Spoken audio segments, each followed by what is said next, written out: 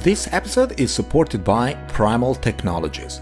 Primal offers secure and cost-effective data privacy solutions for your organization. It generates a synthetic alternative without disclosing your confidential data. Check it out at primal.io. Pryml.io. Thank you for listening to Data Science at Home podcast with Francesco Gaudaletta. You are about to get cutting-edge insights from the people who are reshaping the world of technology with machine learning, data science, and artificial intelligence. It's time for Data Science at Home. Welcome to the show. Welcome back to another episode of Data Science at Home podcast. I'm Francesco, podcasting from the regular office of Leuven in Belgium. We are at the next episode of series Rust in Machine Learning. And today I'm not alone. I am with Mr. Alec Mocatta. Hey Alec, how are you doing? Hello. Thank you very much for having me. Yeah, it's a pleasure to have you here. And Alec is a programmer. Can I say that, Alec? Yeah, that is what I call myself. Yes. Cool.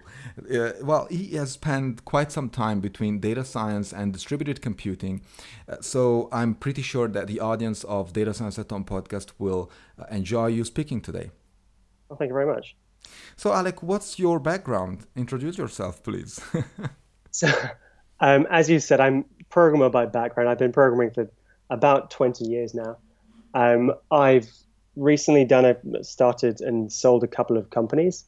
The first one was in the space of data science. The second one was more focused on distributed computing. And those are sort of my two primary areas of interest. Nice. And so you have been close enough to the Rust programming language. So my question is, how did you get close to Rust? Like, what triggered you? I think it was seeing it at the top of Hacker News on a very regular basis. I would click through, and it seemed to people were saying all of the right things about it. People were saying the fact that it gave you control, but it still was sort of, it let you build powerful abstractions. That was really interesting to me. I'd come primarily from C and C++, with also some Python, some JavaScript, and a bunch of others. But I always liked having that control of C++. Of C and C++, but I like the idea of something that was a bit more powerful, where I could be more productive as I was in, say, Python. And I tried Rust, and there is a bit of a learning curve. It really takes time before you're productive, but when you've mastered it, I saw fairly quickly that I was more productive than I was in pretty much any other language, including Python and JavaScript. At its best. In Rust, at its best, I felt I was more productive. At its worst, I felt I was maybe sort of 10 times less productive, because occasionally you do bump into things that are just quite tricky in Rust that you find straightforward in Python. But those, as time goes on, are getting fewer and far between. I had a very similar experience when I decided to add Rust to my arsenal. And indeed, the learning curve was quite steep at the beginning, though for C, C++, probably that gap is partially filled. Now, I've been spending some of my time lately finding machine learning related projects in Rust, and to be honest with you, I didn't expect to find that many. But I found some that are really, really interesting. And to the audience of this episode, of course, I got to know Alec due to a project that was on GitHub, silently committed. The project was under the name of Amadeus. Did I pronounce it correctly, Alec? I believe so. Sounds Latin, Italian, I don't know. Well, so Alec is the author of the Amadeus project. So Alec, what is Amadeus, and what problem does it solve? So Amadeus is what I've wanted when I've wanted to do large-scale data science. I've tried some other tools. I've tried tools like Spark, and I found them to be quite cumbersome, a bit of a sledgehammer to crack a nut, and not ideal. There's this huge learning curve, and then they get in the way. They cause all kinds of other problems when you're just trying to do data science. Um, and as I said, primarily a programmer. So I thought we can do better than these. So with Amadeus, what I wanted to do was find a way to let people write their data science computation in idiomatic Rust, in straightforward idiomatic Rust, in a way with almost no learning curve. So use the same primitives that they're used to. So in Rust, there are these things called iterators, and they're super powerful. And then once you kind of learn how to use them, you can use them. They're very widely applicable. I wanted to work out how to adapt this to data processing, and specifically parallel data processing. And then also I've been working on enabling it to be distributed, so that you can compose your data science pipeline and you can run it locally, you can iterate locally. But moving into production on a cluster is then basically just flipping a switch, and Amadeus will run your computation in parallel across arbitrarily many machines. And Amadeus makes some design choices to make that possible. I think we'll probably get onto them. Amadeus has limitations, but because of those limitations, it's able to kind of do the job so neatly and without issue. Now, if I were a data scientist in front of you, I would be asking, how different is Amadeus from, for example, Dask?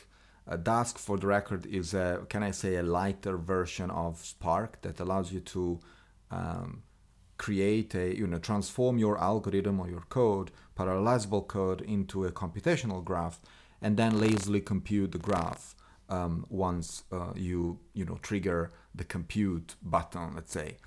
So how far are we from that paradigm of computation? And what are the major differences that you envision between Amadeus and Dask? So under the hood, they're pretty similar. Obviously, Dask has a Python interface, and it's obviously quite dynamic. Amadeus has a Rust interface, and that's more statically typed. The key that there are limitations that I mentioned that Amadeus has that Dask doesn't. Amadeus does not give you something like a data frame to work with, and it does not let you, for example, sort a data set, or even do things if the data is unordered. If you've got two large data sets, it won't let you join them, for example. Whereas Dask, I believe, does, and that is due to the limitation that is in Amadeus, which is that it focuses on streaming computation. So computation that only has in memory at one time a bounded number of rows or elements. And that, when I've seen large scale big data deployments on Spark or Custom or whatever else, that's all of them fall into this category of streaming. Because more complex operations like large-scale distributed joins are not a solved problem, and actually no one is doing those reliably in production at large scale. But streaming is a solved problem. It just hasn't been done in Rust, and so that's where Amadeus comes in. Wow, so you're definitely filling a gap there. Now, in one of our chats, because Alec and I have spent quite some time on different channels discussing about Amadeus and some, I'm not saying a vision of Amadeus, but definitely what a data scientist could be enjoying about this framework. There was once a problem that you put to my attention, which is a very interesting one, and it's quite fundamental. Which is the problem of out-of-memory errors. So can you describe what this problem is about, and how does Amadeus solve it? Sure. So what I've seen with large scale, I mean, I've seen Spark. I actually haven't seen large scale DAG deployments, but I've seen large scale Spark deployments. And what I've seen in them is a long process of like the most part of a year trying to scale up what they were doing at small scale. And this process scaling up, they tend to be doing things like joining two large data sets, or doing, or more commonly, doing something akin to a group by operation. And at at scale, you almost inevitably eventually run into issues with running out of memory on a partition. This seems to happen again and again, and you end up in this iteration cycle of trying to kind of refine your data, so clean out any sort of bogus data that could cause partitions to overflow, and simplifying your algorithm just to try and get it to run. And essentially, what people end up settling on is doing it ultimately in almost a streaming manner. So if you're running at scale, the operations that involve shuffling, they tend to be too painful in production. So people tend to move towards streaming, because that still solves a lot of problems. This is where that limitation of Amadeus comes in. As I said, it focuses on streaming, so where the number of rows or elements that are being processed at one time, that are in memory at one time, is bounded, and this avoids those out of memory errors. This avoids partitions overflowing, because the partitions here are of a fixed size; they're bounded. So you can run it arbitrary, no matter what scale you want. You can run over tens of thousands of computers. You're not going to run out of memory, because you know how much is being used on each partition. So, out of curiosity, Alec, how do you define this minimum or maximum number of records that you would send, or you would bind that partition? So this is essentially, this number is what the concurrency is, how many being processed at the same time, and this is the sort of one configuration option that Amadeus has. In the sort of hello world examples that are in the README, this is probably the main difference from normal idiomatic Rust iterators that I mentioned earlier. You specify, first of all, if you're running distributed, you specify the number of processes it should use, and then you specify the number of tasks it should run concurrently. And both of these are optional. If you don't pass either of these values, it'll use as many processes as are available, and it'll use a sane default for the number of tasks to have at one time. Got it. Okay, nice. And so let's assume I'm a data scientist that would like to use this framework. I know it's not ready, it's just a hypothetical question. So what type of data can I connect to Amadeus as we speak? So I've been working to add some more data formats that it understands, but so far Parquet, Postgres, CSV, JSON, and then some more sort of specialized formats. One that I was using for myself was taking the logs from CloudFront from an S3 bucket. That's what it's got so far, and there are a couple others I'm working on, and those as well. They all work from local hard drive, all from S3. So if you've got data in an S3 bucket stored in Parquet or whatever, then you can point it to that and it'll just work. Interesting. Well, it's a decent list that definitely covers, I would say, 80% of the data science workflows that I've seen so far, if not more. All right, so let's switch gears and speak about distributed computing. What do you think? That is a big question. It is. So let me be a bit more specific here. So when we talk about distributed computing, of course, we require some sort of stack or framework that allows machines to cooperate to a particular computation, right? So this is a very general explanation or definition of distributed computing. Now, is it possible for multiple machines and not just local cores to collaborate to a computation in Amadeus?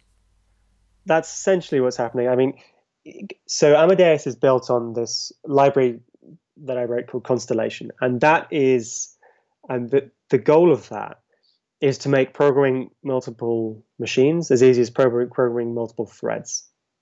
So the way that you program multiple, the typical way that in Rust you program multiple threads is by there's sort of one function to spawn a thread and run a function on that thread, and then you have channels, and a channel has a sender and a receiver, and you give some data to the sender and it comes out of the receiver, and you can have one end on one thread and the other end on another thread, and so that is how threads can communicate.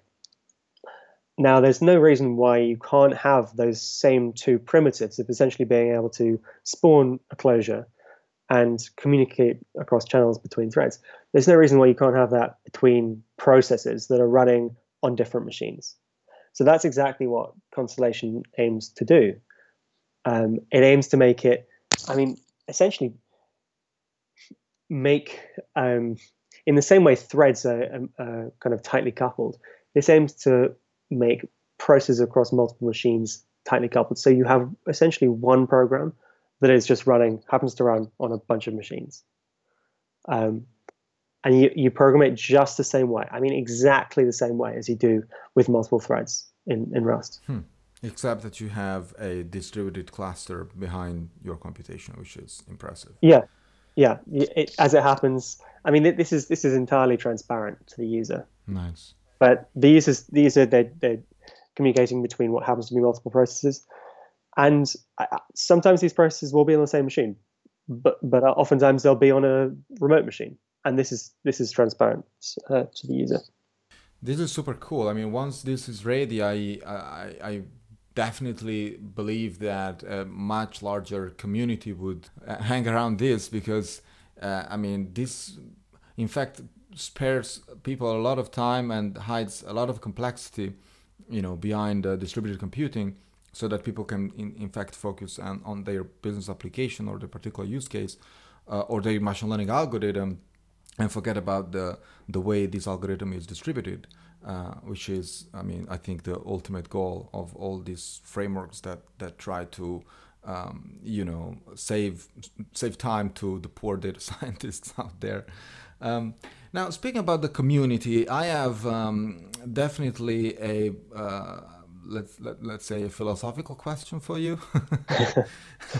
I know that Rust. We all know that Rust is a pretty young language, a bit more than 8 years, if I'm not wrong. And of course, there are libraries in Python that is, the de facto standard for machine learning and AI applications today. But of course, it has been around for much longer.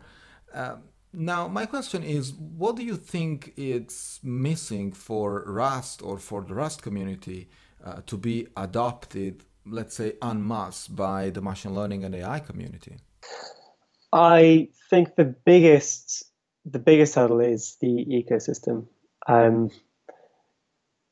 Rust is a very relatively new language, and the ecosystem is growing. It's the chart of crates, what Rust calls packages, is growing rapidly. But it's still, the ecosystem is unfortunately still a way behind something like Python for data science.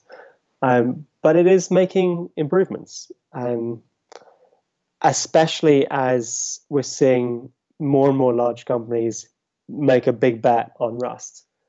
I think, every large tech company now has significant portions of their infrastructure built in Rust. It's only a matter of time before more and more of their data infrastructure is built on Rust. And as that happens, as people who are building that stuff, they move on and they think this worked really well inside X large company. I'm going to try and create an open source version of that. I think we're going to see more of that. And I think we're going to start to see more of the sort of underlying infrastructure side move to Rust. I think for a long time, there'll be room for Python bindings on top. And again, that's something that is only becoming really nice relatively recently in Rust's history. There's this Rust project called Pio3, or maybe its name's supposed to be pronounced differently, but it makes it unbelievably easy to make really nice Python bindings. So I think there's a lot of kind of ingredients there. I think there's just some time and a lot of effort needs to go into really bringing everything together and getting adoption and making it sufficiently productive for data scientists and data engineers to justify picking it up and using it for their data. Yeah, I totally agree with you. I mean, I really wish that Python becomes the let's say the front end language, and so every language should be at its own place. So I strongly believe that Rust is I believe that Rust is more than just systems programming. It could definitely play a nice role in many backend systems. I've been discussing this in another episode of the same series, Rust and ML, on Data Science at Home. But okay, I mean this is a nice vision, and I also embrace that. So of course the community is young. Now, speaking about the community, feel free to join the project of Alec. A bit of PR here, Alec. Allow me to do that. Well, thank you very much. And feel free to, as Francesco did, drop by the chat and say hi. Yeah, I mean, I think that Amadeus is a great project, and it deserves a bit more attention from the community. And I'm pretty sure that all these frameworks that are, created every day in the Crate.io and somewhere else, GitHub as well, of course. I really believe that is the wisdom of the crowd that will make the difference here. And so let's make a call to the community and to be more active in developing these new tools or existing tools in this new amazing language. Alec, it was nice to have you here on the show. I'm pretty sure that the audience of Data Science at Home podcast appreciate your presence here and your pearls of wisdom. I also have the pleasure to announce that Alec will be speaking at the LDN Virtual Talks on June 24th, 2020. I will report the link on the show notes of this episode on datascienceathome.com. As I was saying, Alec will be speaking about data processing in idiomatic Rust. He will introduce Amadeus as the open source library for fast and reliable data processing and analysis in Rust. And in the talk online, it will, of course, provide an example of how to process data from a Parquet source and other sources. But of course, I will not disclose more. I'll talk to you next time. Thanks. Thank you very much. This episode is supported by Primal Technologies. Primal offers secure and cost-effective data privacy solutions for your organization. It generates a synthetic alternative without disclosing your confidential data. Check it out at primal.io. pryml.io. You've been listening to Data Science at Home podcast. Be sure to subscribe on iTunes, Stitcher, or Podbean to get new fresh episodes. For more, please follow us on Instagram, Twitter, and Facebook, or visit our website at datascienceathome.com.